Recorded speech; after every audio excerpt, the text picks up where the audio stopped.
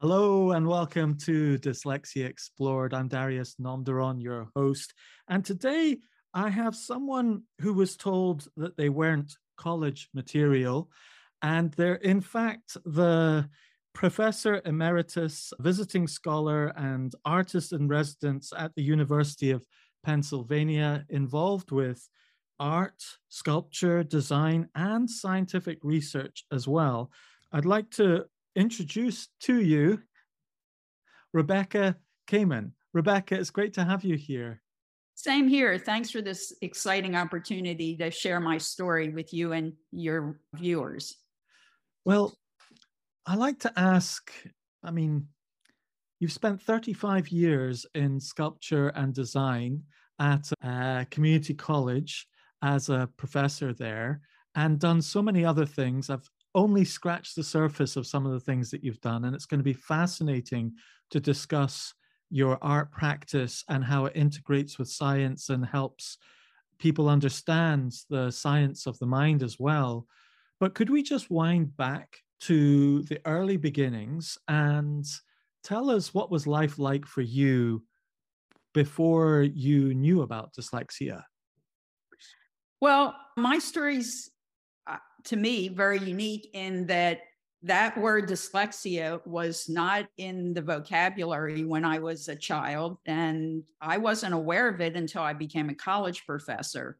I was very fortunate. I had wonderful parents who took us to very enriching experiences. We went to the ballet, we went to the theater, went to museums. And I think the biggest gift I came into the world with was being very curious.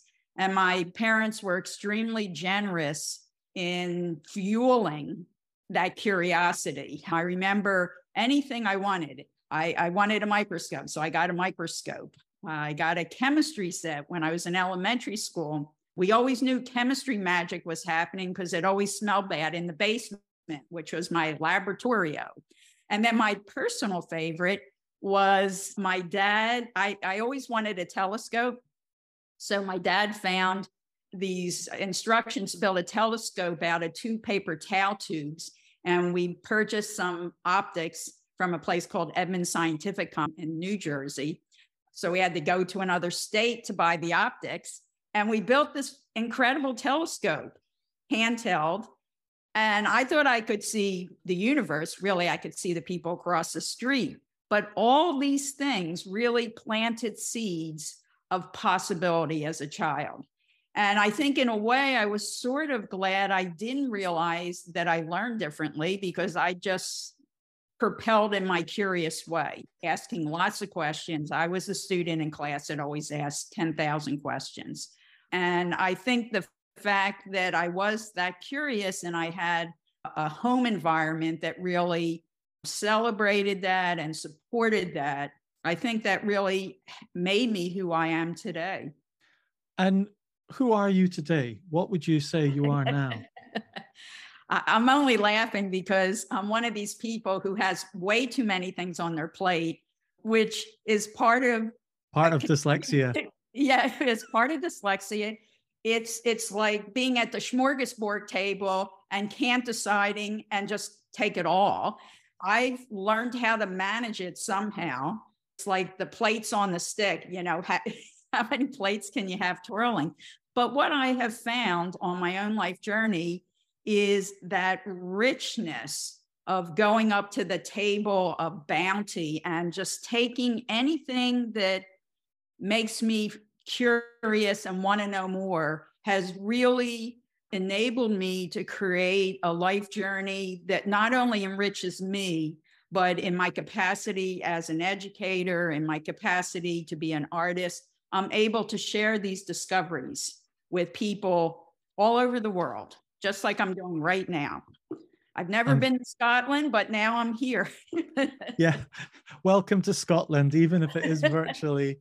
I'm so excited to really take this whole conversation from the perspective of an artist, and for those children who are budding artists, and for those parents who have children who are budding artists, and also curious scientists as well, because you bridge two interesting worlds. Could you tell us a little bit about your work so that it can help people frame the person they're listening to? What kind of work are you doing in art at the moment?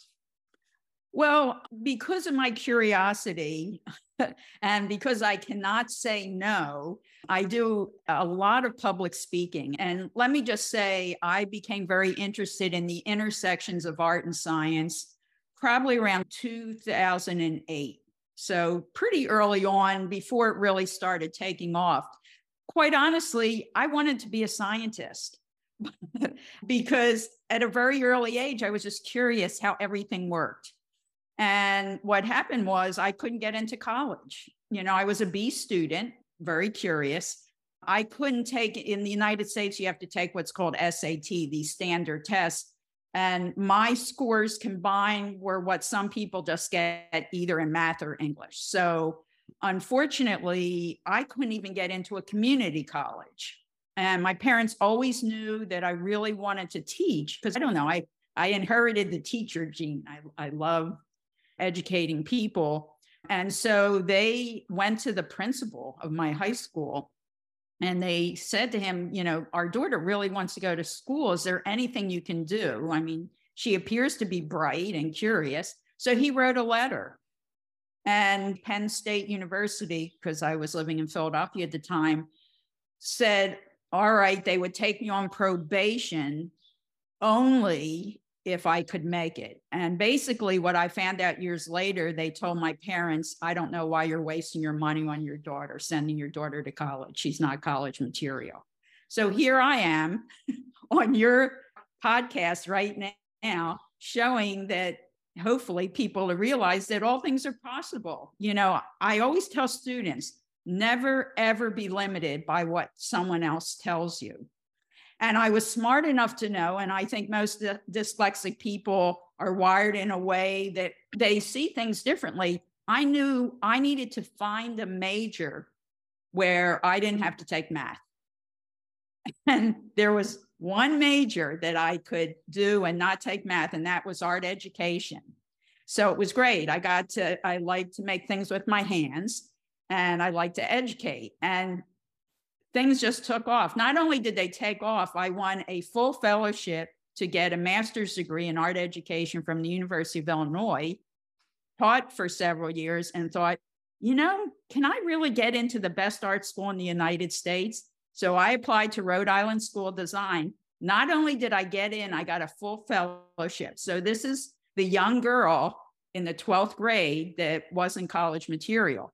So I'm saying this sarcastically only because I think you should never, that's the first lesson I learned, never, ever, ever be limited by what other people think.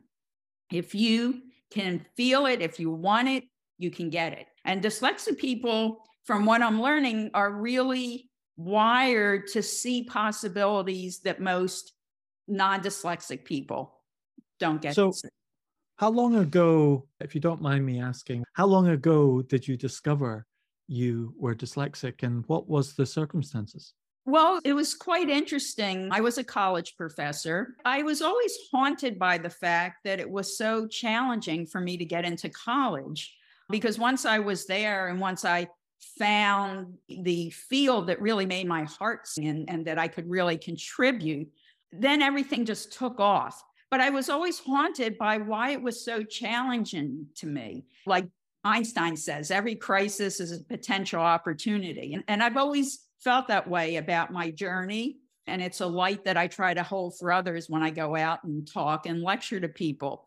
But what happened was I had a friend who was a special education professor at the University of Maryland. And we were met up with each other at the beach one summer. And I don't know, we just started talking about students and students that learn differently. And I shared that story that I just shared with you. And she said, you know, I think you might be dyslexic. And I thought, oh, I mean, I had heard of it.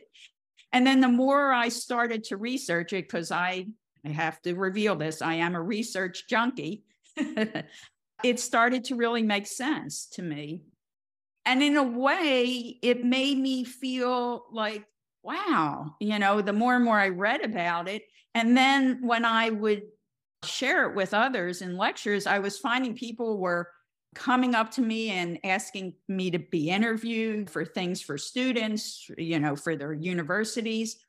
And I thought, well, I want to take this on. I want to be an advocate of this. And I think as I started to move through my career, and you'll love this story, it's a great story.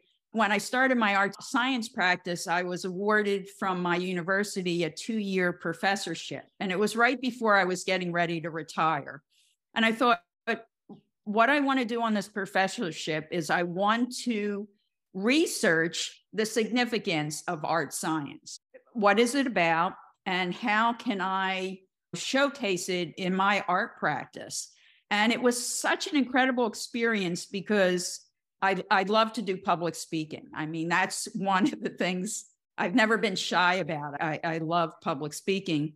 And so what I was invited to do was to come and lecture in these scientific communities. Like the first one was the National Institutes of Health, which is our major health research institute out of Washington, D.C. And this is a really great story. And this is the journey that I find myself on. Is I did my usual dog and pony art science lecture, and a young scientist came up to me and he said, wow, I was really moved by your presentation. If you have time, I'd like for you to come to my lab. I have some drawings that I'd like to share with you. And I said, oh, absolutely.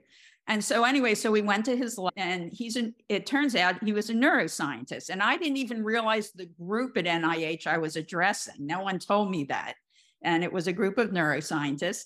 And so Jeff and I were sitting at his desktop computer in his lab, and he showed me a beautiful drawing of the retina of Santiago Ramon y Cajal, who is the father of modern neuroscience and actually won a Nobel Prize in 1906 for his discovery of neurons.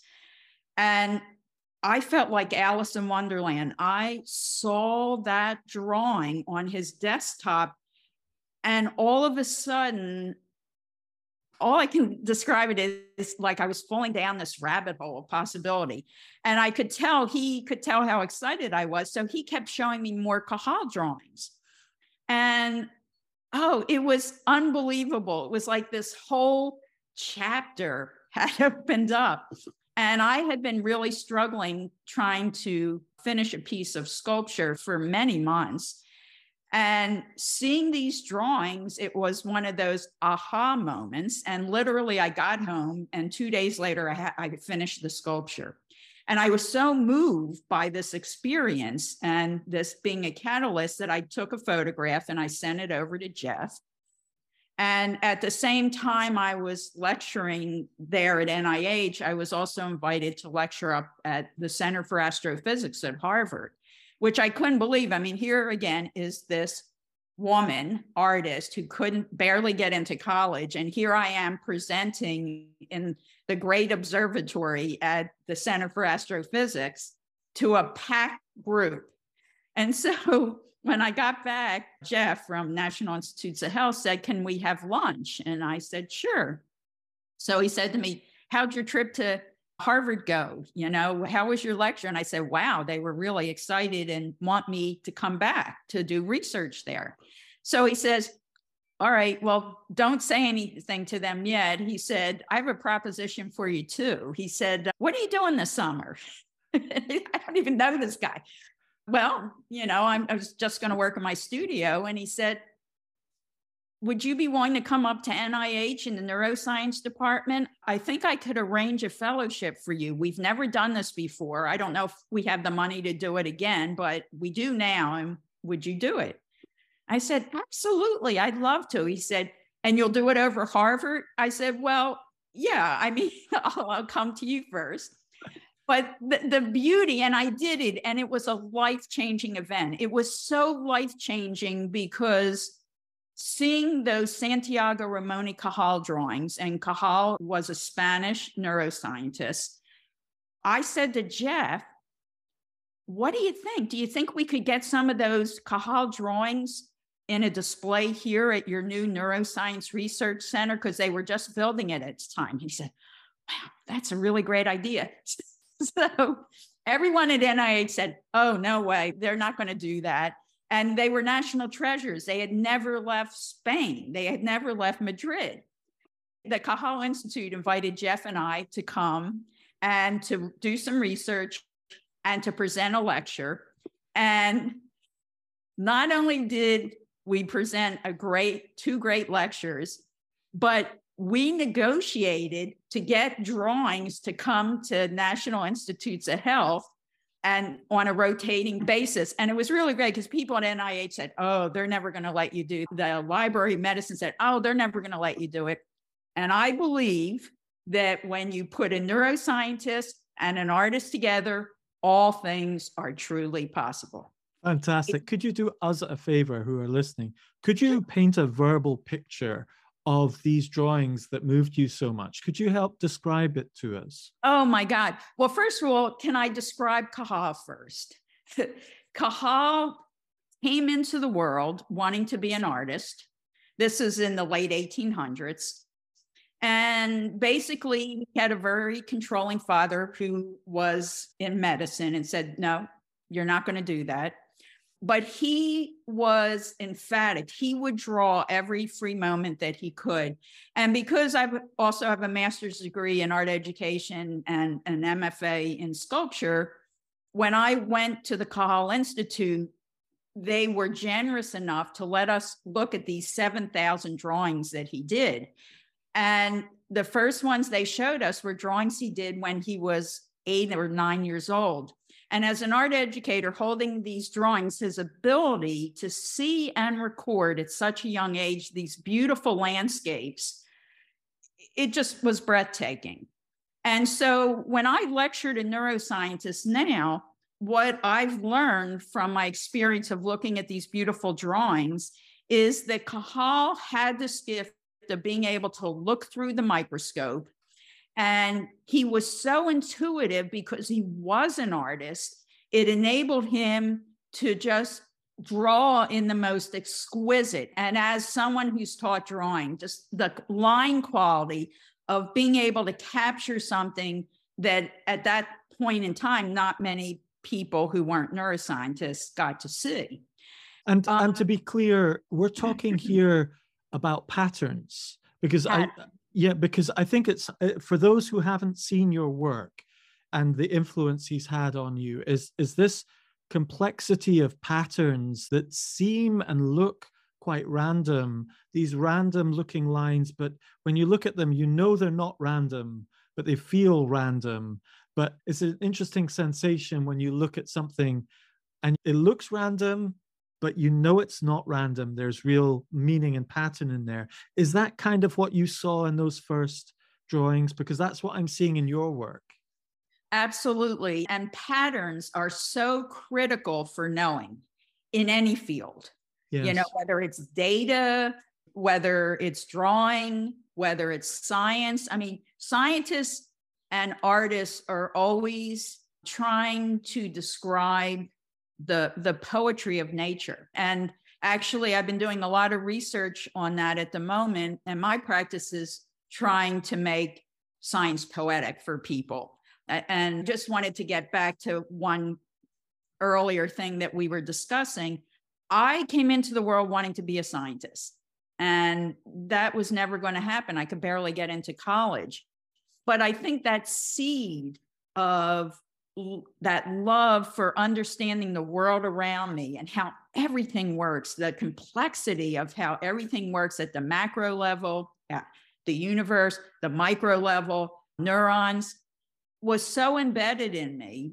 And being dyslexic, I think I was able to figure out something that made sense for me where I could do science, and this is the secret, on my own terms. And I do a lot of lecturing to scientists. 2 weeks ago, I was doing a physics colloquium as an artist, if you can believe that, at American University to a room full of physicists.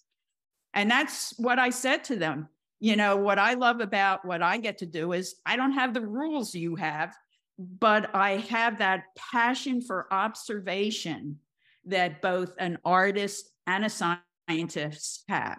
It's very Goethean in many ways, like Goethe. You know, have you done much work with Goethe or studied? No, but I'm familiar with Goethe. I mean, Goethe would really require people to observe artistically so deeply that it would end up moving into the realm of science. And he wanted that sort of not to be thought of as an either or, but was still in that sort of Renaissance phase where science and art was still very, very close and less separated. And it's that sort of Goethean observation that is kind of you're describing in many ways. I really was struck by watching a piece of art that you had.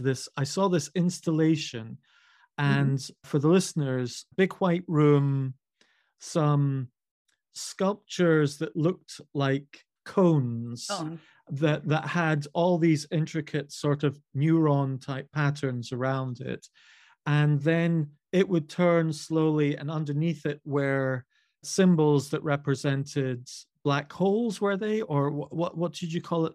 Well, could you describe that sort of thing so that people can get an understanding of the depth of what you're trying to do? Well, part of my fascination is to distill scientific phenomena down to mere mortals. What I mean, mere mortals, people that aren't trained in a scientific tradition, because we are all impacted by scientific phenomena. You know, you don't have to be a scientist to experience. Like I just came back from Iceland in January, and I got to see the Aurora Borealis 3 times. Man, I felt like I won the trifecta.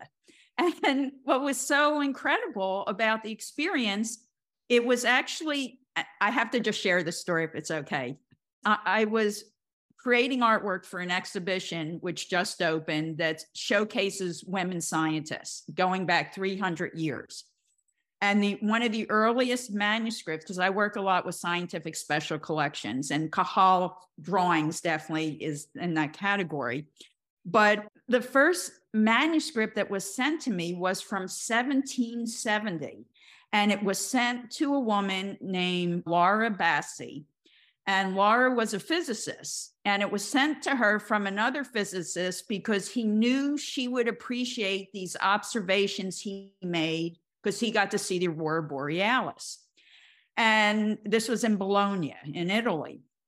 And I was so moved by this translation that was sent to me of this document that I thought, I have to get on a plane. I have to go see this. I need to experience this.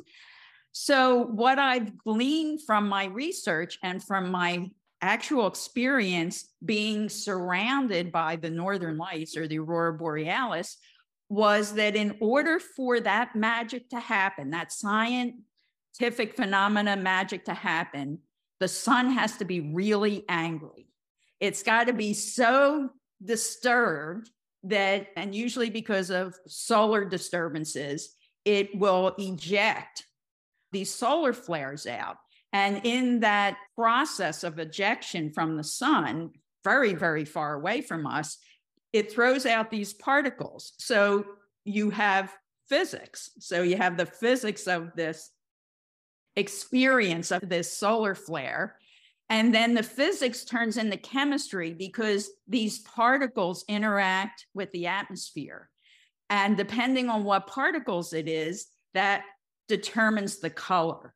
So I love the fact, and I was just lecturing about this last night to a group of people at this museum, is that we're starting with science, and through a scientific phenomena, physics intersects with chemistry, and those create an aesthetic experience. And so just having that experience made me understand why scientific phenomena is so exciting to me. And I feel like one of the gifts I've come into the world with is this ability to be able to translate this for audiences that aren't necessarily scientific. And the other thing that's very interesting that I've observed is the fact that science is so complex. There's so much information, and even more now because of data, that what happens is that people, even scientists, if it's outside of their realm of what they study, they're unfamiliar with it.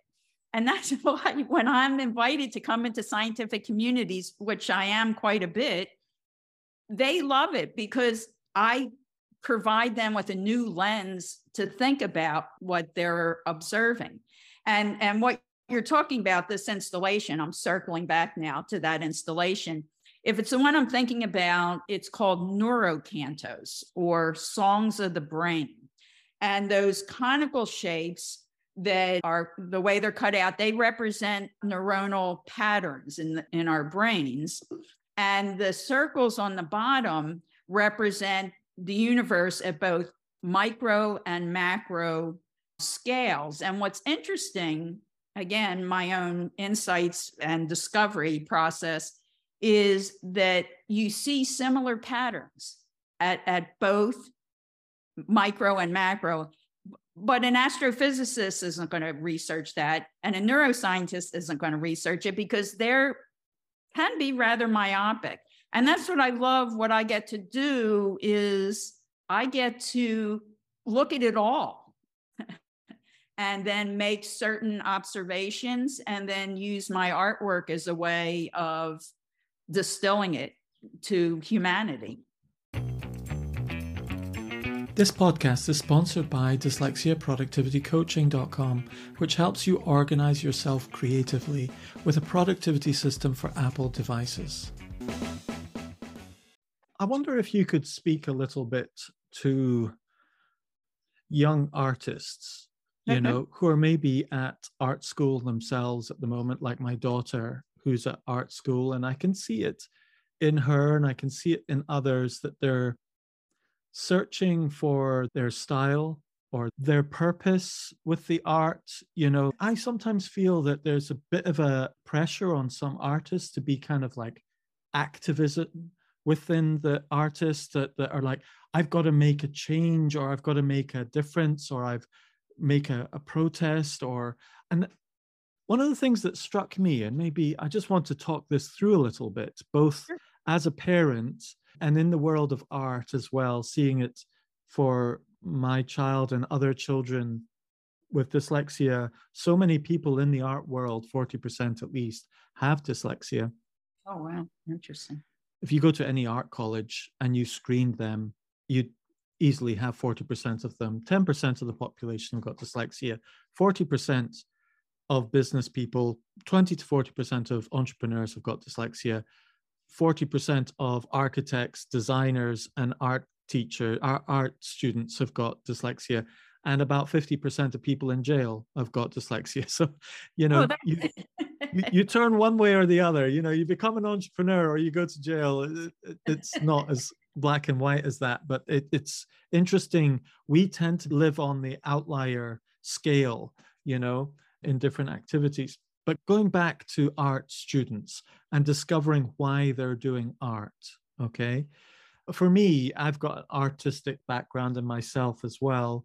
I always thought of art as a way of expressing, love and helping people to see the world around them. Whenever I saw artists really, the art that I looked at often helped me see the world differently once I'd seen the art. And there was something about, and I even saw that when my daughter painted, both of my daughters painted, they would paint like a cat or something and it would be extraordinary. And I'd look at it, I'd look at cats differently after I'd seen that art. And it was like, because they had seen something that I had seen, but I was blind to. I just taken for granted. But once it had been highlighted by a piece of art, I then saw it so much more clearly. And I wondered, so I think of that as a form of translation. It's like when you're walking down the street and someone says, "Oh, did you see that bird over there?" And you go, "Bird? Oh, yeah, I see it now." And it was in your field of view, but you didn't see it. You didn't recognize it until someone pointed it out. Could you talk to young artists as to, what your advice would be to them as they're discovering why they're doing art?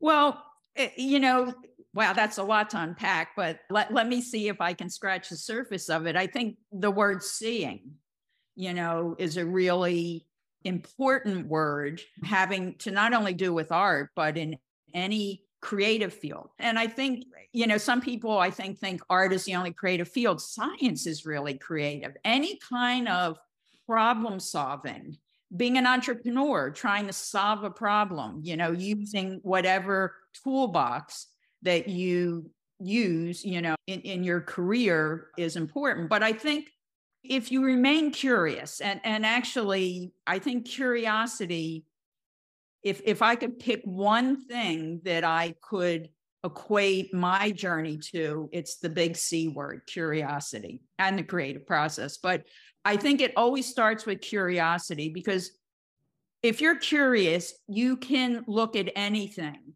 and you can find meaning in it. And actually, right now, I'm working at Penn with a scientific group that studies curiosity, like what goes on in our heads to make us curious. Oh my God, that was such a gift, the timing of that, because it was right before the pandemic. It turned into an exhibition. And it made me realize that's one of the things that connects us as human beings is curiosity. And so in the question about how to nurture, because I think that's the question you were asking me with children, is to just nurture a sense of curiosity, whether that means taking a child to different things, seeing different things, creating an environment that's rich. Like if you came to my home and studio, I have many things around here that have meaning to me.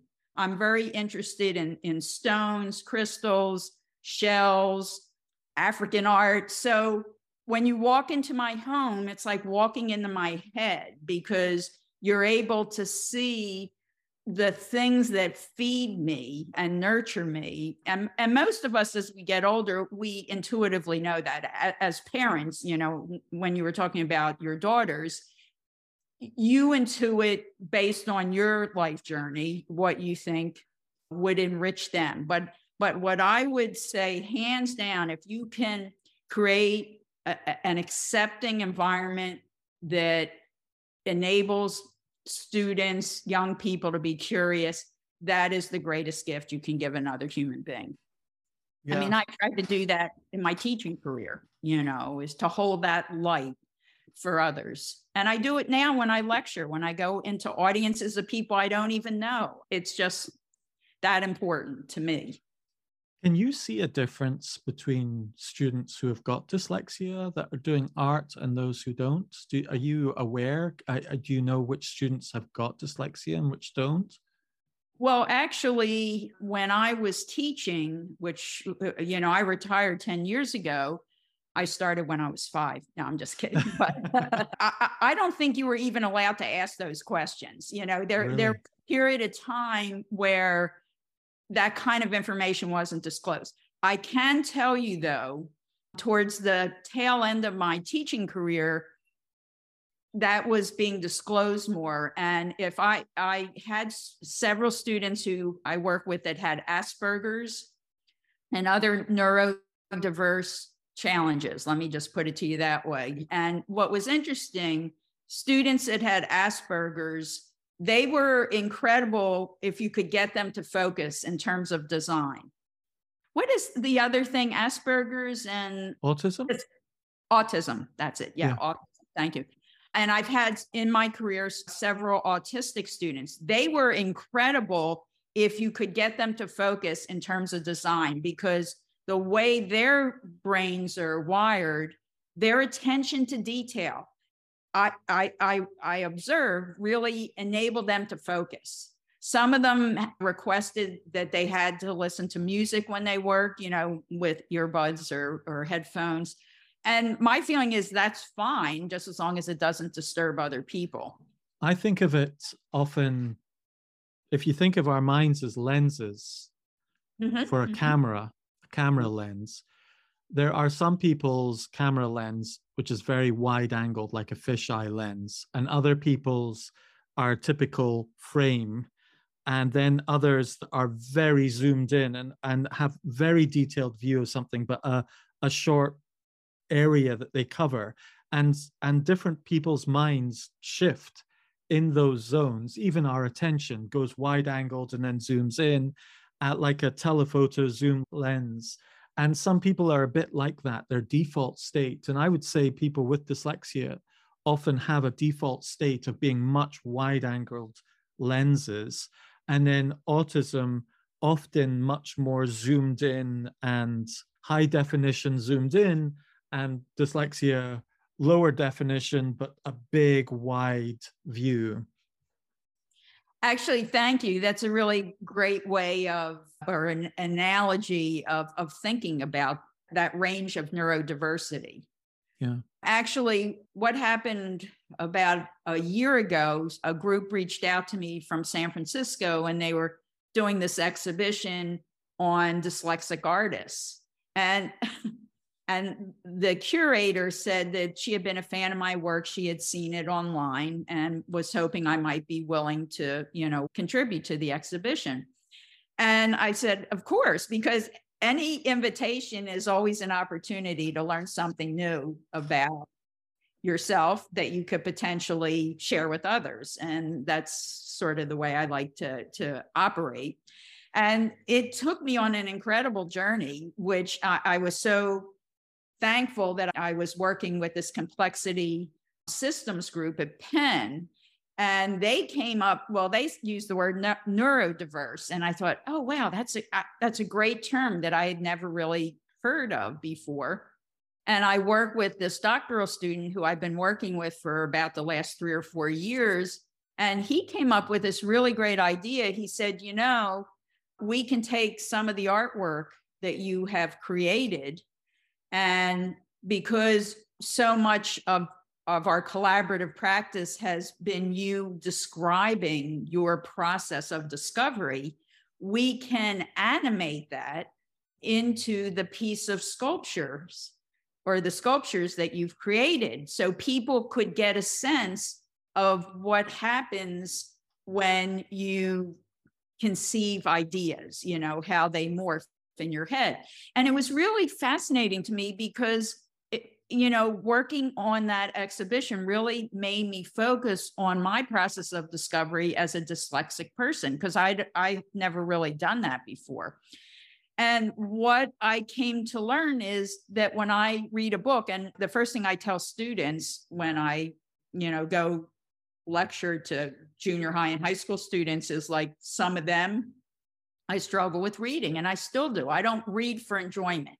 I spend a lot of time in libraries researching, but I don't sit down, put my feet up and read a book just to relax. It's very stressful for me to do that. And I don't always remember what I'm reading. But what I found is and I just learned this last year, was when I read a book, I don't really read words. I'm seeing images. And now that makes perfect sense that I gravitated towards art, because it was a way of translating my view of the world, through images. Fascinating, because I think this word translate is so important. I know when I'm working with children and adults I'm a dyslexia productivity coach. So I help them become productive dreamers.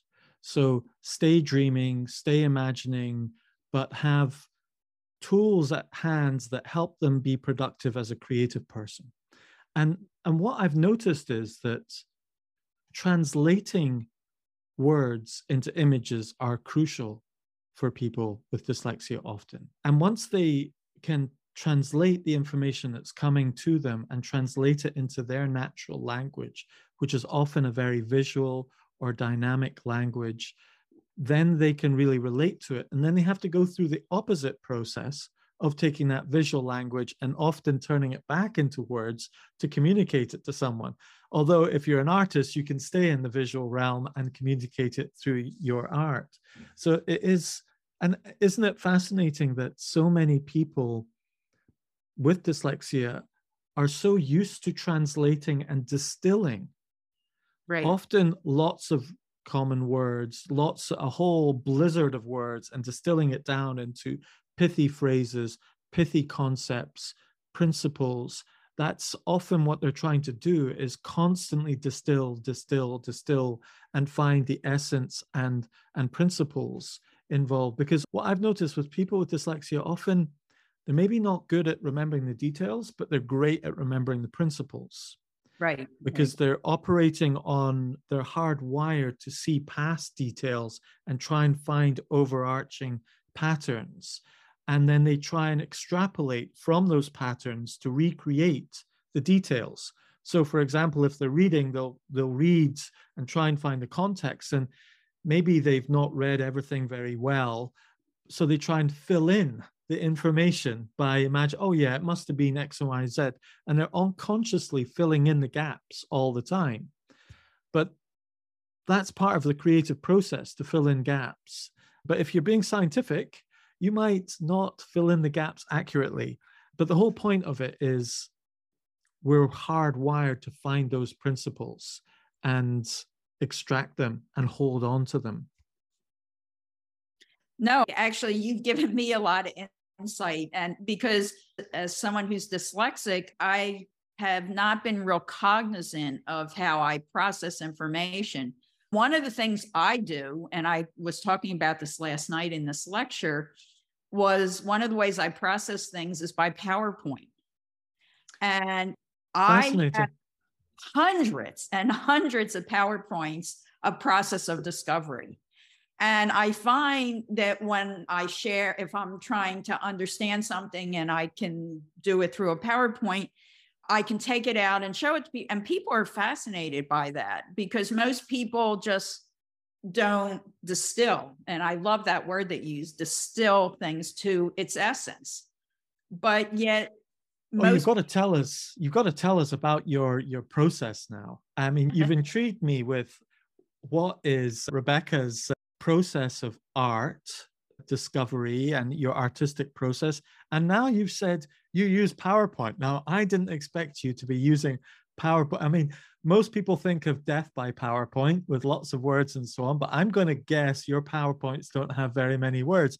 So if you could, this is fascinating. Could you just talk us through your artistic process and maybe tell us a little bit about how you use PowerPoint as well? Sure. Well, actually, I'll share with you what I shared with this group last night. Words will come into my head. And all of a sudden they seem important. They're not relevant at the moment, but I just sort of tuck them in my hard drive.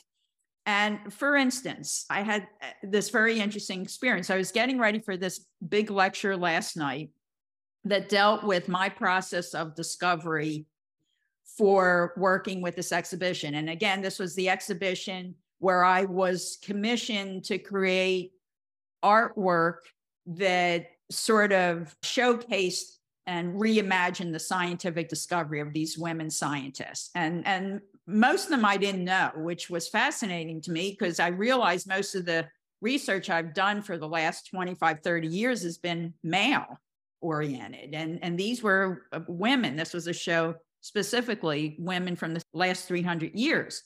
So anyway, as I mentioned, that first manuscript that was sent to me was from 1770. So it was the earliest manuscript in this, exhibition. And it was beautiful. It was handwritten as before they invented the smartphone and all these distractions that we have in our life. And I love the fact it was a male scientist sending it to a female scientist, because he knew as a physicist, she would really enjoy finding out about this. So I'm putting this PowerPoint together for last night. And all of a sudden, I have the first image is me under the Aurora Borealis, and then this beautiful manuscript. And then I see the date 1770. And about a week ago, I thought, wow, I wonder what happened in 1770 that might have triggered this scientific phenomena. So being the curious person I am, I dialed up solar activity 1770.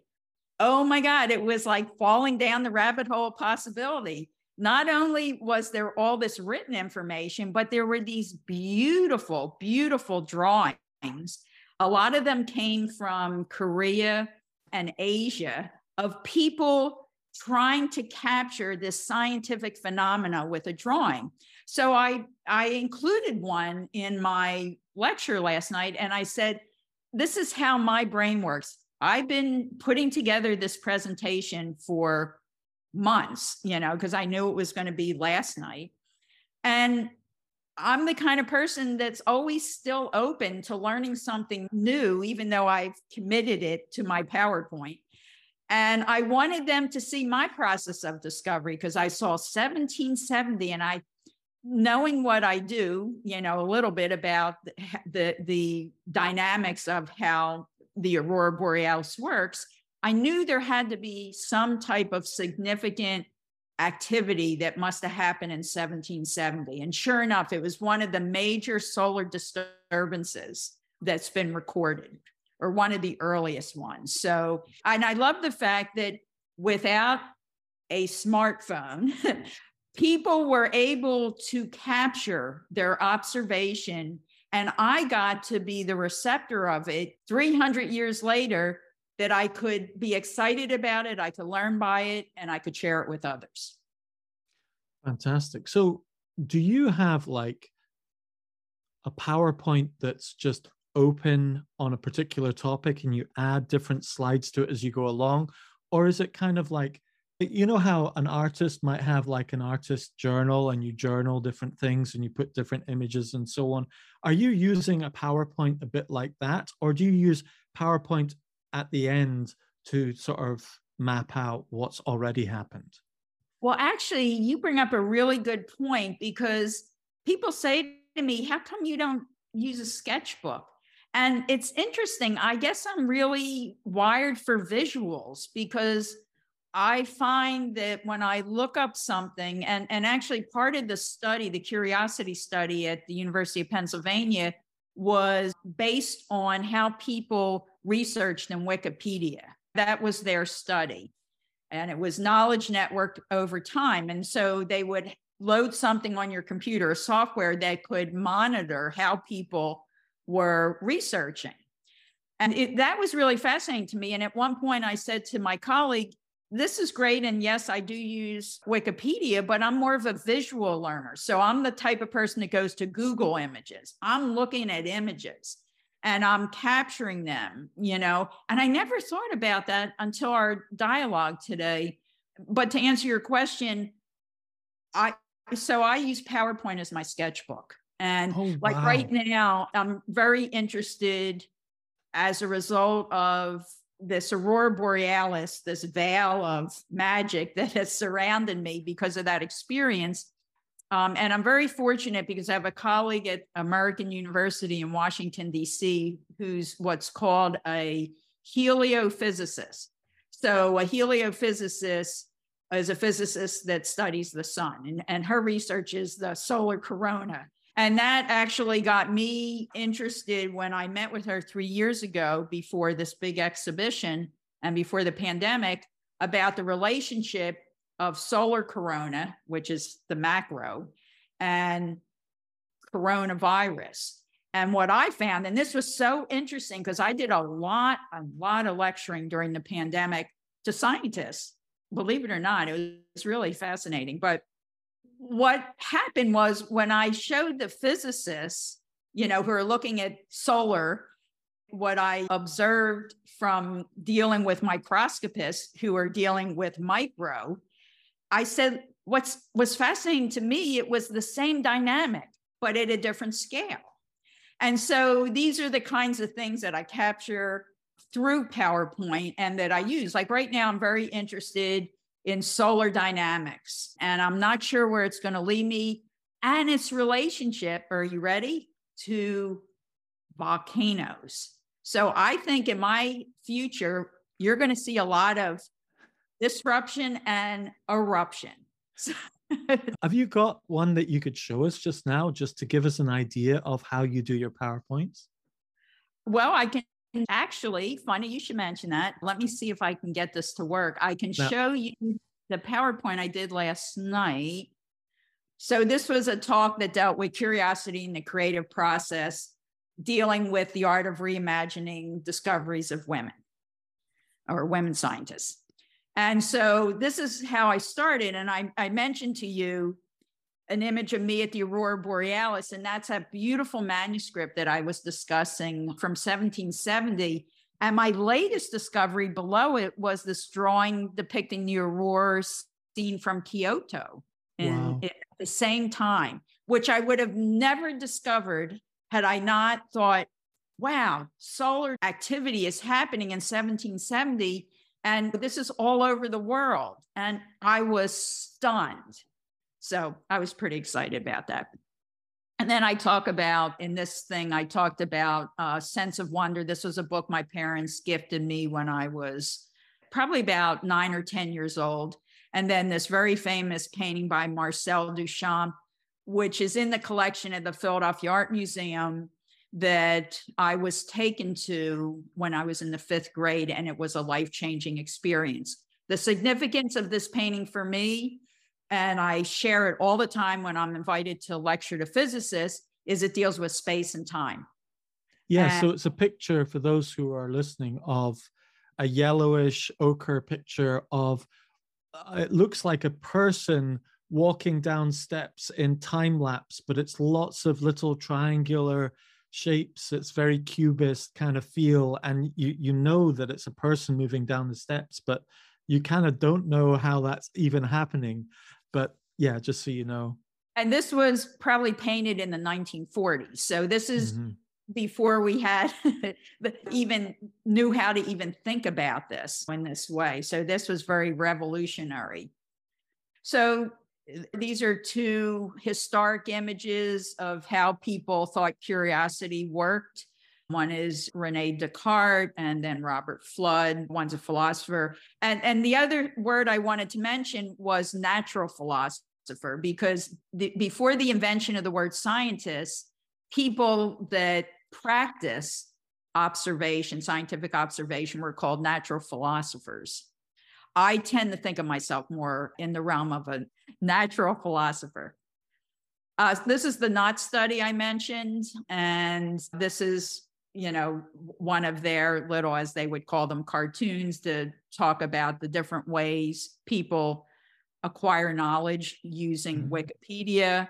These are 3 different categories: the busybody, who deals with discrete bits of information; the hunter, who's more targeted, very, myopic when they're looking, for information. And I'm the 3rd category, the dancer, who deals with very discontinuous concepts, stringing knowledge networks that enable me to produce what I do. And this was from the catalog from that exhibition. And then what I did basically, and I'll just run through this, was to showcase younger women scientists who I've been collaborating with, who really are on the shoulders of these scientists from 300 years who are in this current exhibition. And is this your work as well? Yeah, this is all my work. Oh my goodness. So the image on the left is the scientists and their scientific data, their information. This is Danny Bassett, who deals with the Complex System Labs. She's the principal there. And this is a piece I did called The Architecture of Knowledge. This was a woman at American University who studies the cerebellum.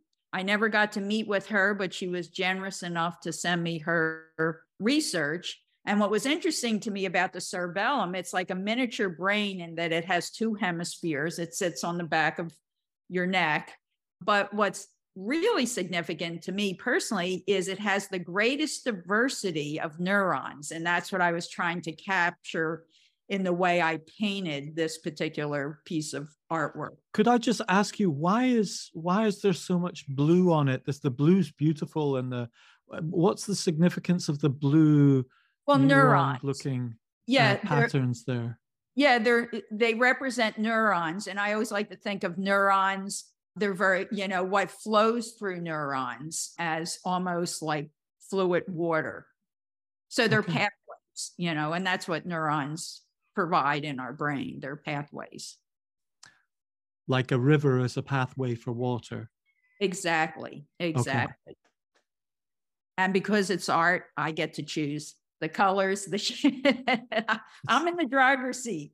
It's fantastic. Thank you.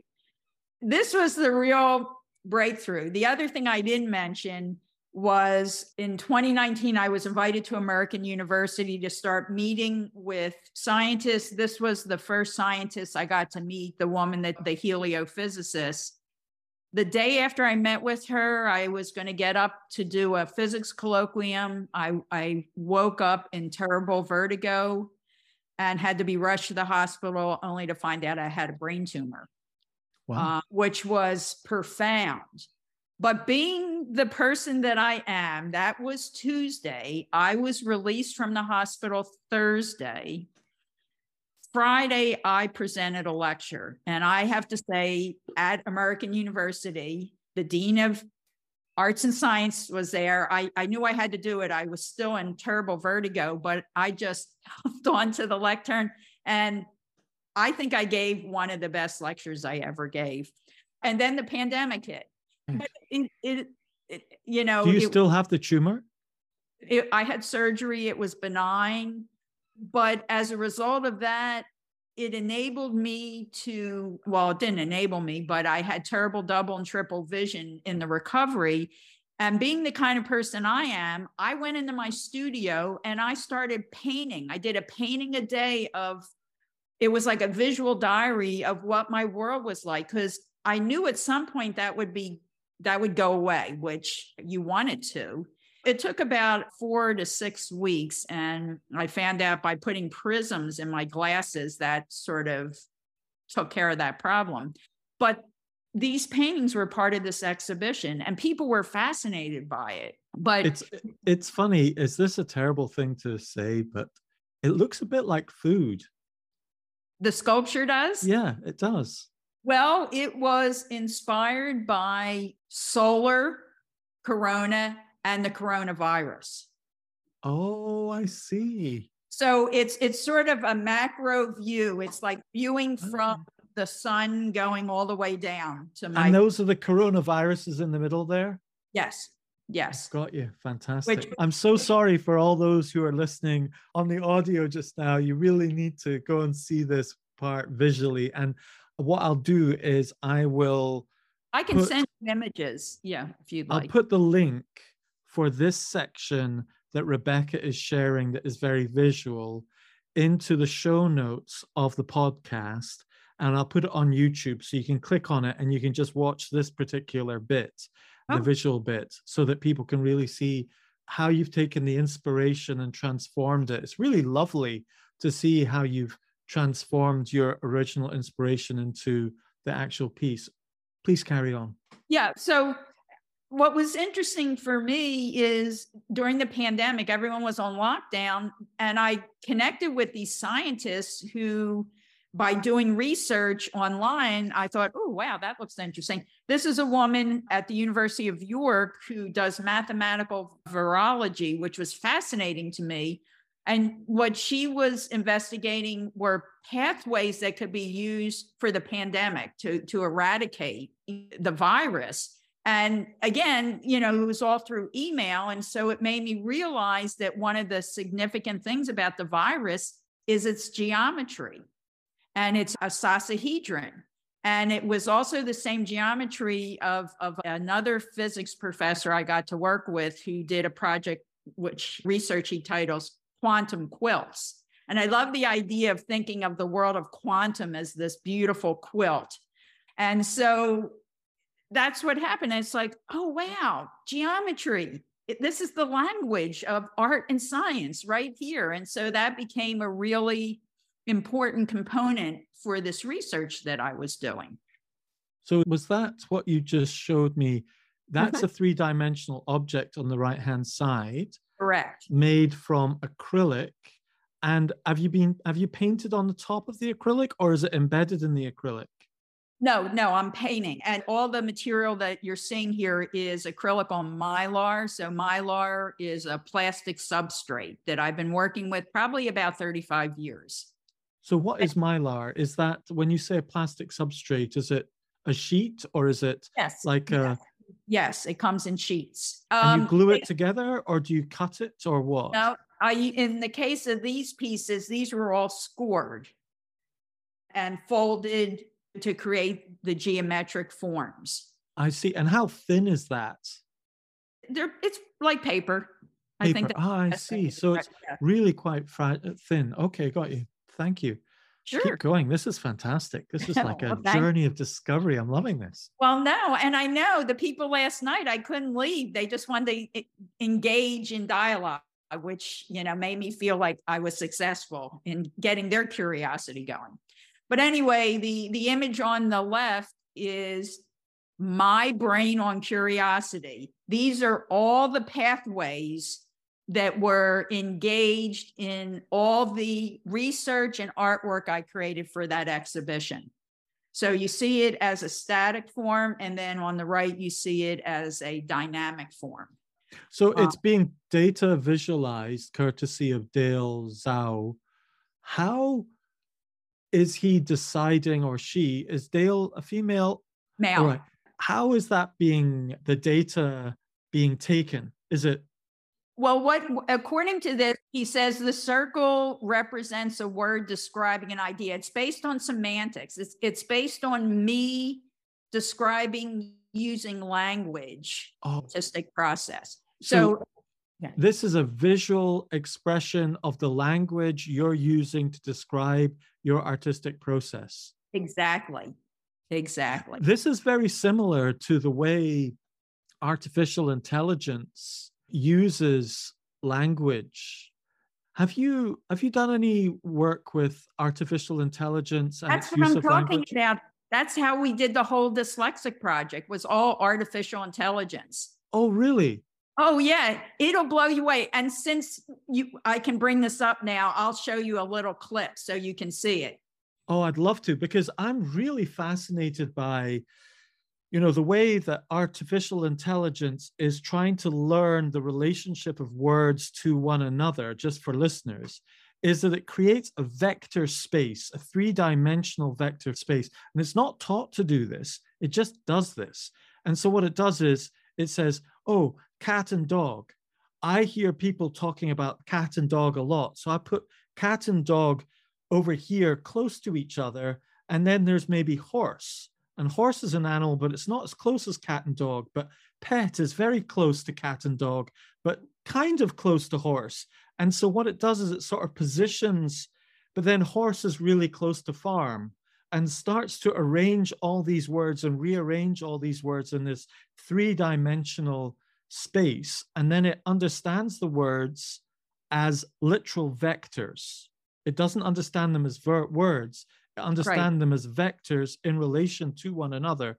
So ChatGPT-4 now can speak so intuitively as an expert in biological sciences, because it's understood that when an expert in biological sciences speaks, these kind of vectors of words tend to be close to one another, compared to a person in biology or in art.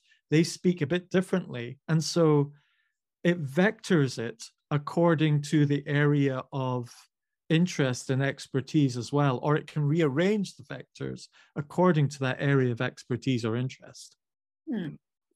Yeah, I mean, it was eye-opening for me. And according to Dale, he said that this will mimic the way your brain processes information. And so this was part of that exhibition. And it's going to be part of a new project.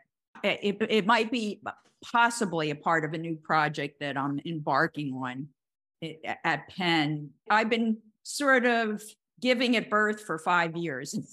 It's really been a journey, but I know I have to trust, because when I trust, all things are possible. And I think that's really true of anyone.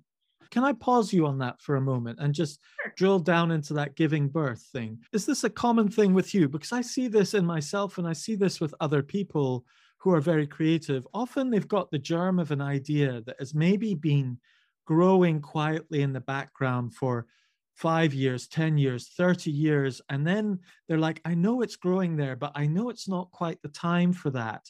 And it's like a garden of thoughts and ideas that are sort of germinating and growing. But then there's a moment where you kind of bring it out into the light and work on it, and it blossoms. Are you referring to something, a dynamic like that? Absolutely. And I find when I'm struggling, and I'll give you an example, I did a big project on the periodic table of elements. And it's a fun story because I was invited to Chile to do lecturing. This was like around 2009. And I came into my living room after this overseas flight from Chile, and I had this vision. I was supposed to do something with the periodic table of elements. And I thought, jet lag, bad food. I mean, who thinks about the periodic? I wasn't even working with that, when I was in Chile. And so anyway, I know myself well enough that is always an invitation. And I'm using the word invitation to research something that I know very little about. The irony is the last science class I had, formal science class, was 11th grade chemistry. And I have chemists that say to me, how do you know all this stuff? And I'm curious, And so I spent a year and a half researching the periodic table of elements. I took it all the way back down to alchemy. I went to a research facility that just had incredible collections of alchemy. And so I just research. My research took me high up in the Himalayas. What I realized when I was in the Himalayas, that rigid gridded chart of Mendelev's is really our cosmology, because it represents the world above, below, and everything in between.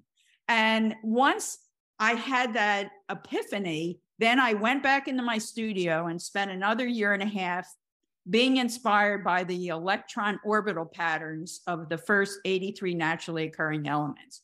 And boy, I have to tell you, when I present that, people are like blown away. And at a certain point, I thought, this needs sound, because I set it up as a garden based on a Fibonacci spiral. And the whole idea was you would walk through this and it would be this garden to contemplate, thinking about, the elements that surround us, that are in us, surround us.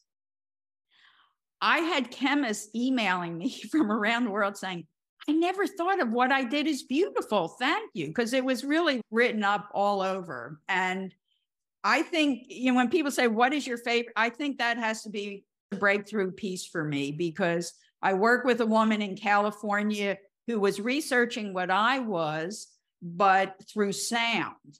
And so what she was able to do through a Lemur frequency was to capture the vibrations of these orbiting electrons and translate it into sound. And you can go on my website and you can see it and hear it. But even when I show it, people are really moved by it, and I think the reason they are is because it represents what makes them up as human beings and the world around them, but it awakens that in them. Fantastic. We'll definitely put a link to that in the show notes so people can go directly to that presentation. And circling this back to the question I asked, that was something that was bubbling away inside of you before then, or did it just come?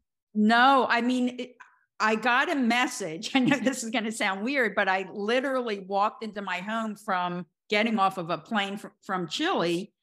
And the message was I was supposed to do something with the periodic table of elements. I thought, oh my God, this is crazy.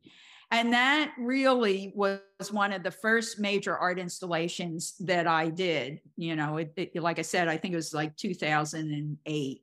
If you don't mind me asking, are you used to speaking spiritually or, religious? What's your are you just science, or do you also have some faith? I find that this is all interconnected, and I'm getting ready to come to your neck of the woods. I'm doing a trip in next September. I'm going to sacred sites in Ireland. Oh, And really? I'm really excited because I'm so excited to share the story with you, because one of the projects I was invited to do, some woman reached out to me from Australia around 2018. And she introduced herself and said, I'm really excited about your work. I saw it online. And would you be willing to be part of an exhibition that is celebrating the 50th anniversary of the Apollo 11 lunar landing? And I said, absolutely. I can remember being a waitress in college, watching that on a little black and white TV. So I wanted to be an astronaut. That was my journey when I was a kid. And, I'm old enough that I witnessed that and how transformative that was. And so anyway, I thought, why would people in Australia be interested in this to do an exhibition? Little did I not know that the Parkes Observatory was responsible for us seeing Neil Armstrong walking on the moon, because of the timing of that in relationship to that communication link. So if it wasn't for Parkes Observatory, I would have never seen it as a waitress, a college age waitress. And so that was the catalyst for them to do this exhibition. As it turns out, my collaborating partner and I were the only ones from the United States. Everyone else was Australian. But the reason I'm bringing this up is we were asked to do a video, and you can see this on my website. It's called Plot, P-L-O-T. And part of my research uncovered this incredible place in Ireland called Knowth. And it's a cave, and it has some of the earliest carvings of man trying to capture what they're understanding about the moon. Where is it in Ireland? It's in this place called Knowth. Is it north, south, east, west? Do you know? I don't even know. It's like, the funny thing is, I just did a sailing expedition from the north of Ireland to Iona, which is a sacred site in Scotland. And I did it in a dinghy, a 16-foot open dinghy. And I've been building up to this for about 15 years. And in the old days, Columkill, St. Columba, sailed from Ballantoy, the north of Ireland, Ballycastle, the north of Ireland, across to Scotland, Islay and Jura, and around to the island of Iona, and set up his base camp in Scotland there, in the island of Iona. And so I've got a connection to Ireland as well, in that we took the boat across there, and we took a hand-stitched boat and sailed it across over to there. So yeah, incredible. Ireland's a great place. Well, and I've never been there. I've spent some time in England, but to answer your question, I consider myself more a spiritual person. And I'll just share this story. I'm very intuitive. It's just a gift I've had since I've been a little girl. And when things cross my path, whether they're people, places, objects, things, I know to listen to them, especially if I sense that there's some kind of light or unit of truth that it can share with me. And that's more the type of person that I am. I'm a very open channel, for information. And wherever I feel where it comes from, I love traveling to ancient places. I've traveled to India. I've been to Bhutan. I've been to Burma, really ancient places, ancient sites that I feel really communicate to me, and to me, it's always an act of faith. You have to always have an open mind and an open heart. And then things get revealed. And that's a lot of what inspires my work. Fantastic. Could you go back to your slideshow and show us some more pictures, please? Absolutely. We haven't even gotten to the good part yet. Yes, so let's go back to your presentation and have a look at some of these pictures. And while you're sharing your presentation or getting it queued up, there's one thing having a presentation that a PowerPoint you've created for others. But I'm Right. also keen to see what kind of PowerPoints you create just for yourself. Do you just create PowerPoints for yourself as an artist sketchbook? Do you just add a picture to it, or how does that work? Usually it centers around a concept that sort of comes into my head. Okay. Like, for instance, this notion of corona. I had been, doing research with this physicist who was dealing with the sun's corona. And then, so that was tucked in my head. And then all of a sudden, the coronavirus happened. And I remember coming home on the train from the University of Pennsylvania. And I thought, wow, I wonder if there's some type of connection between that word corona. And so what I found, and I'm going to move forward, I'll show you this because I think it'll make more sense. This image here, this is what I showed last night, and I call it corona dynamics. And so what's happening is you're seeing what the sun's corona does, which is what creates the magic for the aurora borealis. And it's very similar to the spike protein dynamic that happened in the coronavirus or happens in the coronavirus. Now, what was interesting as a thank you, and I do this sometimes, I was working with a group of microscopists at Dr. Anthony Fauci's lab, and they were really generous sharing their images with me. And so I said, look, to reciprocate, I'd love to do a lecture for your colleagues in your lab. Oh my God, it was so wonderful. And I'll never forget, one of the young lab members said to me, he was so moved with how eloquently I described their process of discovery, and that really meant a lot to me because I just always lecture from the heart. I really do. I mean, I take this, but then it always comes through the heart. And I think that's why people resonate with the content of what I share with them, because it's not just data. I'm trying to make it more poetic and make them think about it in a different way. Like, was the coronavirus scary? Absolutely. But for me, it kept me going, waking up every morning and working on this project to try to understand what its meaning was for me personally. And that's what I lecture about when I talk about it. So these are two of the images and it happened to be two women. So that's why it was included in my talk last night. But you can see the image. Do you see the image on the left? Yes. That inspired that piece. And that is the coronavirus in the middle with those spike proteins? Yep. Great. That's some of the earliest images. And actually the question last night, and it was a very good one, was how come it's colorized? And it's true, because when you see images from outer space, it's always chromatic or black, white, and gray. And it's always enhanced by colorization. Well, the same thing's true with this as well. Anita, who's the team leader in the visual medical arts, she always takes the microscopy images and they work with it and heighten it through Photoshop. And I asked them about that, and they said the reason they do that is so they can see the content better than if it's just all gray.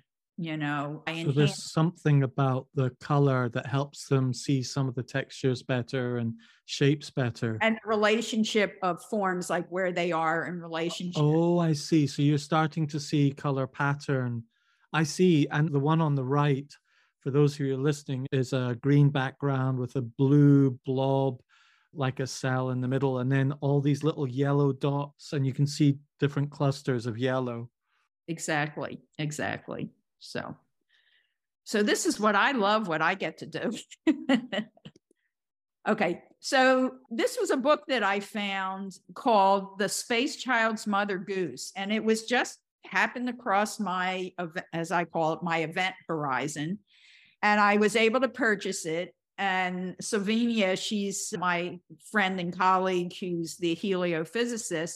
And so anyway, this is Power Tool revealing the creative process. For this one was showing what's going on in my head, you know, some of the different processes of how I process information, and am able to talk about it with neuroscientists for this project. Then I have an arrow showing this book, and Savini and I, it was great. Zoom, it's a beautiful thing. I mean, you and I are connected now. And, you know, during the pandemic, it was great because you could really not feel that alone. But anyway, what I'm showing here is some of my process of discovery from my dialogue with her as a solar physicist, and Eugene Parker, who really was at the beginning of a lot of solar research. And actually there's a big solar observation thing that's named after him. And so what I've done is I've juxtaposed some of the images from the Mother Goose book with that. And you can see that one that says circa 1958.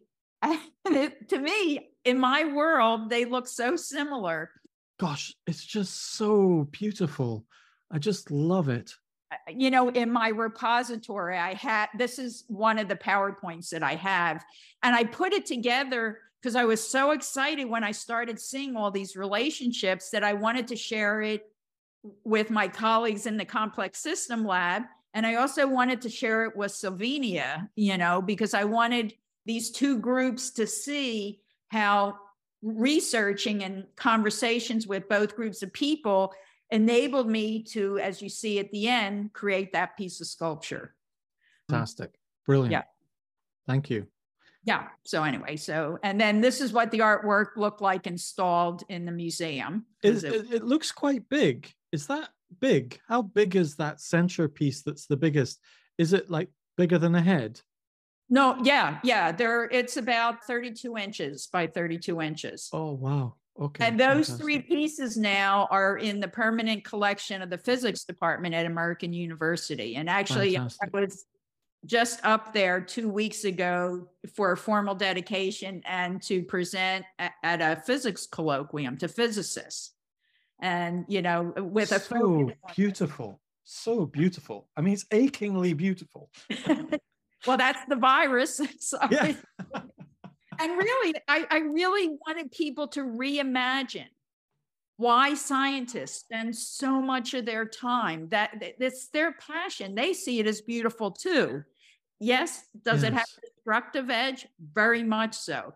But there's beauty in that too. And yeah. Is your art for sale? Do people go and buy it at exhibitions and things like that? Sometimes, but you know, what I really have been doing recently, I like having my art in scientific spaces. A lot of the work that was created when I was an artist in residence, I actually wanted to gift to the National Institute of Health. So they have about 12 or 13 pretty good sized pieces in their collection, because what I want at this point in my career is that my work inspires others, especially scientists. Okay, so you want it in a more public space rather than privately held in someone's lounge? Yeah, I mean, people do. Don't get me wrong. People do purchase it, but I'm always really excited when it can go into places where I feel like it's going to inspire others to think creatively and be innovative, especially in science, because there's so many things to solve. Show me more pictures. This one I put in because someone had looked at this. This is Corona number 3 and said, wow, that looks like the dancing Shiva. And I went, oh my God, I have one of those in my studio. Yes. This particular one's at CERN, which is that Hadron Collider in Switzerland. And I love the fact that a place like CERN, they would have this in the front of their building. And I juxtaposed it with the tale of physics, you know, which it talks about subatomic particles, that it's an energy dance. And actually, what I will show you after we're through with this is Dale, my collaborating partner, took this sculpture, took this language, and used it, ran it through AI to transform that sculpture. And I have to tell you, when he sent it back to me, I was so blown away. Oh, fantastic. Did he use Midjourney or something like that? What did he use? I'm sorry? Did he use Midjourney? I can send you information on that. That would be fantastic. So he basically used your image as a reference image of this corona, then the language that you've got there, and to then describe it. Yeah. It translated that into another image. And I'll show it to you today before we get off the thing. Oh, could you show it to us now so it's in context? Okay. All right. So for this exhibition, the Dyslexic exhibition in San Francisco last year, what I decided to do was to have this image of the data visualization of what makes me curious and juxtapose images that were inspired by this, okay, or what this represents. All right, so let me hit this on full view. Are you ready? Fasten your seatbelts. I'm ready. Bring it on. So this is the prompt. So this is the image where it's animated illustrations representing how the dyslexic brain interprets information. So it says the animations start from artwork, and in this case, Corona 3, and then morphs into slightly different images according to some guided prompts. And these prompts, the texts are taken from PowerPoint presentation describing Corona 3 artwork. Vehicles of discovery, dance of creation and destruction, an energy dance, a pulsating process of creation and destruction, and in the style of German zoologist Ernst Haeckel. Okay, are you ready? Oh my goodness. Wait a minute, wait. Here we go. Oh. Oh my. Wow. And I don't know Hegel's work. Is that like Hegel's work?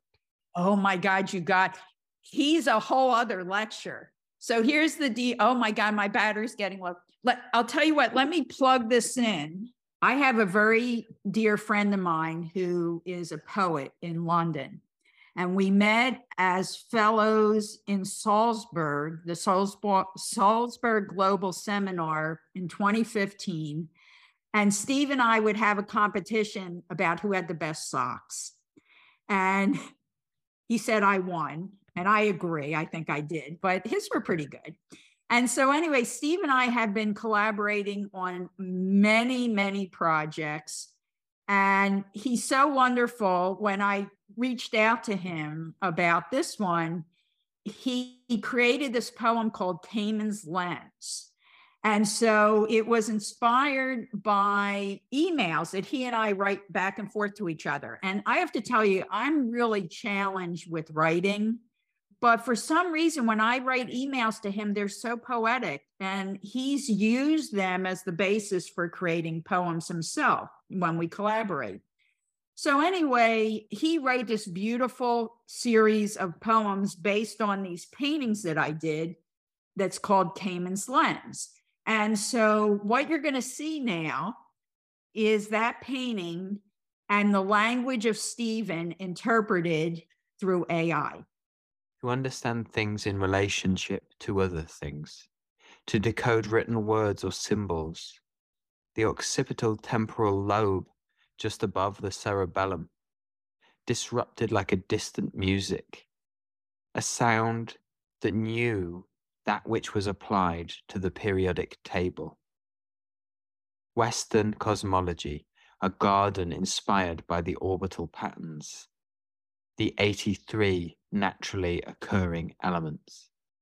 He's talking about my project, Divining Nature, which is the periodic table. Yeah. And then this is the whole poem. And I'll just show you this briefly so you can get an idea. But Kamen's Lens by S.J. Fowler, with an epigraph by Rebecca Kamen. An awakening seems to occur when presenting scientific findings interpreted through the eyes of a dyslexic artist. Before the word, something so small that we couldn't see, the cosmos personal, the neuronal excitement, Random but parallel occurrences on continents seem to be aligning. Revelation seems to be intentions. Black holes and growth cones. Cutouts reminiscent of the scene. From the finite material of the invisible. The vast and intense motion of complexity. The billions of cells made visible. How ironic, Sidurius Nuncius. The invitation seems some type of profound messenger whose potential is of the lens of data, of visual knowing, the translational lens in our body. An inner voice directed me, the expressive drawn lines of trees and shells, a molecular phenomena I have interpreted and transformed. 4 artists of the first slide, the quartet correspondence of consciousness, the quintessential word implying the potential, correspondence in definition of the written word, Brzeska's drawings, the explosion of bullets, the sculpture flare, bullets in relationship to solar magnetic force. Each is preceded by a written fragment. We are since that part of the vocabulary. We are my hands. We are the minor major that doesn't require math. We are the child of light that's held.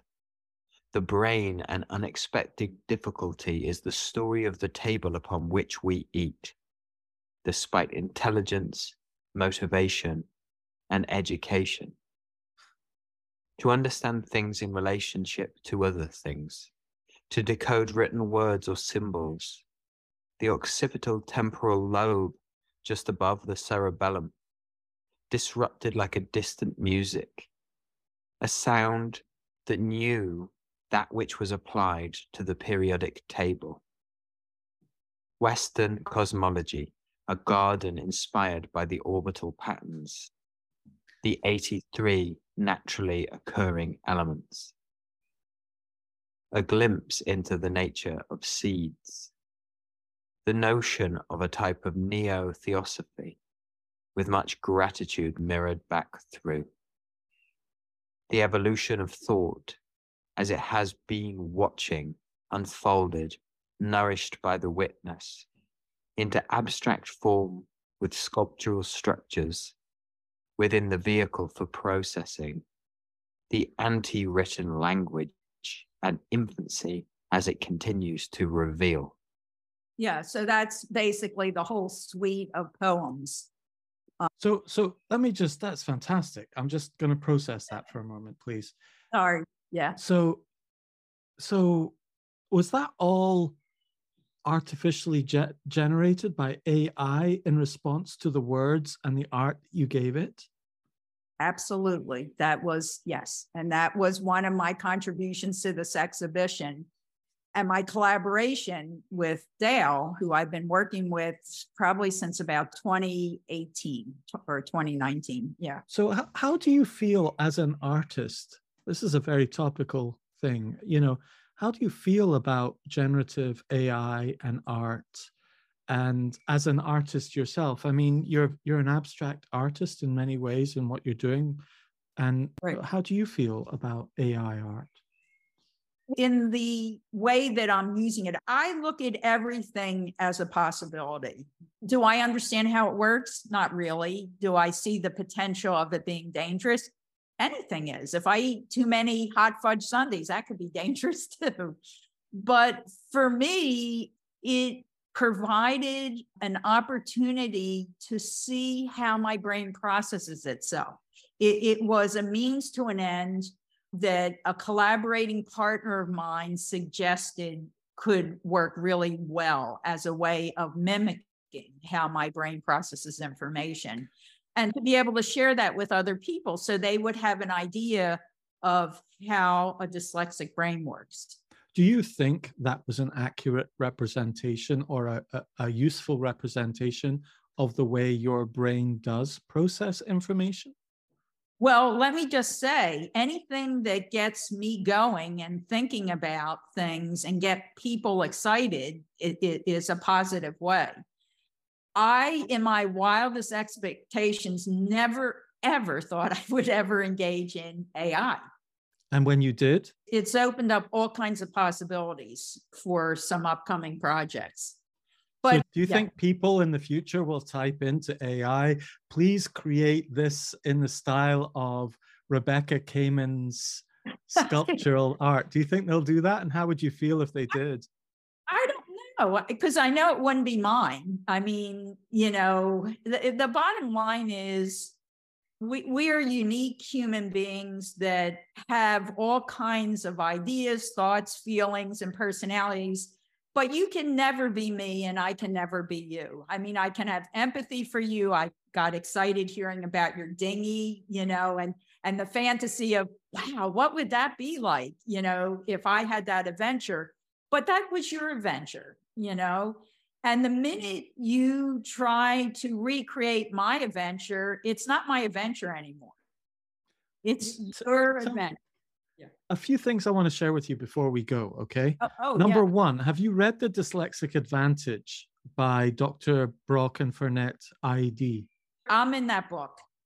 Oh, you're in the book? Oh, yeah. They're friends of mine. Yeah. They're wonderful. Yeah. Fantastic. I'm sorry that I didn't realize you were in the book. Forgive me. No, they're huge supporters of my work. And actually, the first trip I took after COVID was to the University of Georgia, and I was the cover girl on the cover of their magazine, and so I showed it at the end, and it was really great, Lovely. Yeah. So they're what brought it to mind was because Brock and Furnett were on the podcast a few weeks back, and they talk about dynamic reasoning a lot, as one of their 4 mind strengths. The D stands for dynamic reasoning. And really, a lot of what you're talking about throughout this whole podcast has been how dynamic reasoning seems to be a big part of the way that you view the world and view your art. So you're both dynamically reasoning physics and science and so on. What are the dynamics of it? And it's not that it's a dynamic that is abstract from reality. It's dynamic reasoning that actually tries to make the reasoning match what reality is, the patterns of reality that lie beneath what we just see, but what's deeper. And you've kind of, in your artwork, are kind of symbolizing dynamic reasoning. Interesting. Thank you for sharing that. That's fabulous. I'm not a big reader of books. I love looking at books that have images. Occasionally I'll read things, but I will look that up in the book because they sent me a copy. It was really sweet. Well, they've done an audio version of the copy as well, and they've read it out. Yeah. So I think it's just been released as well, the audio version. So I'd highly recommend the audio version and just going straight to the dynamic reasoning chapter. And I think you'll find that fascinating about how dynamic reasoning works, because I reckon when I look at your art, I basically see dynamic reasoning in action. Oh, interesting. Rebecca, it has been fantastic to have you on the podcast. Thank you very much for being here.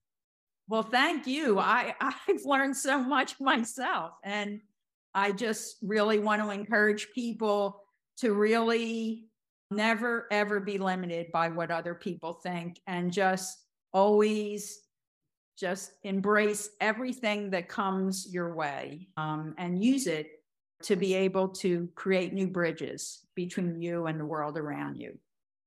Thank you. Bye now. See ya. Bye. This podcast is sponsored by DyslexiaProductivityCoaching.com. It's my day job when I'm not hosting this podcast. Tell me, do you know what you want to achieve in the workplace, but you're struggling with how to achieve it? Maybe you suspect some traits of dyslexia are getting in the way.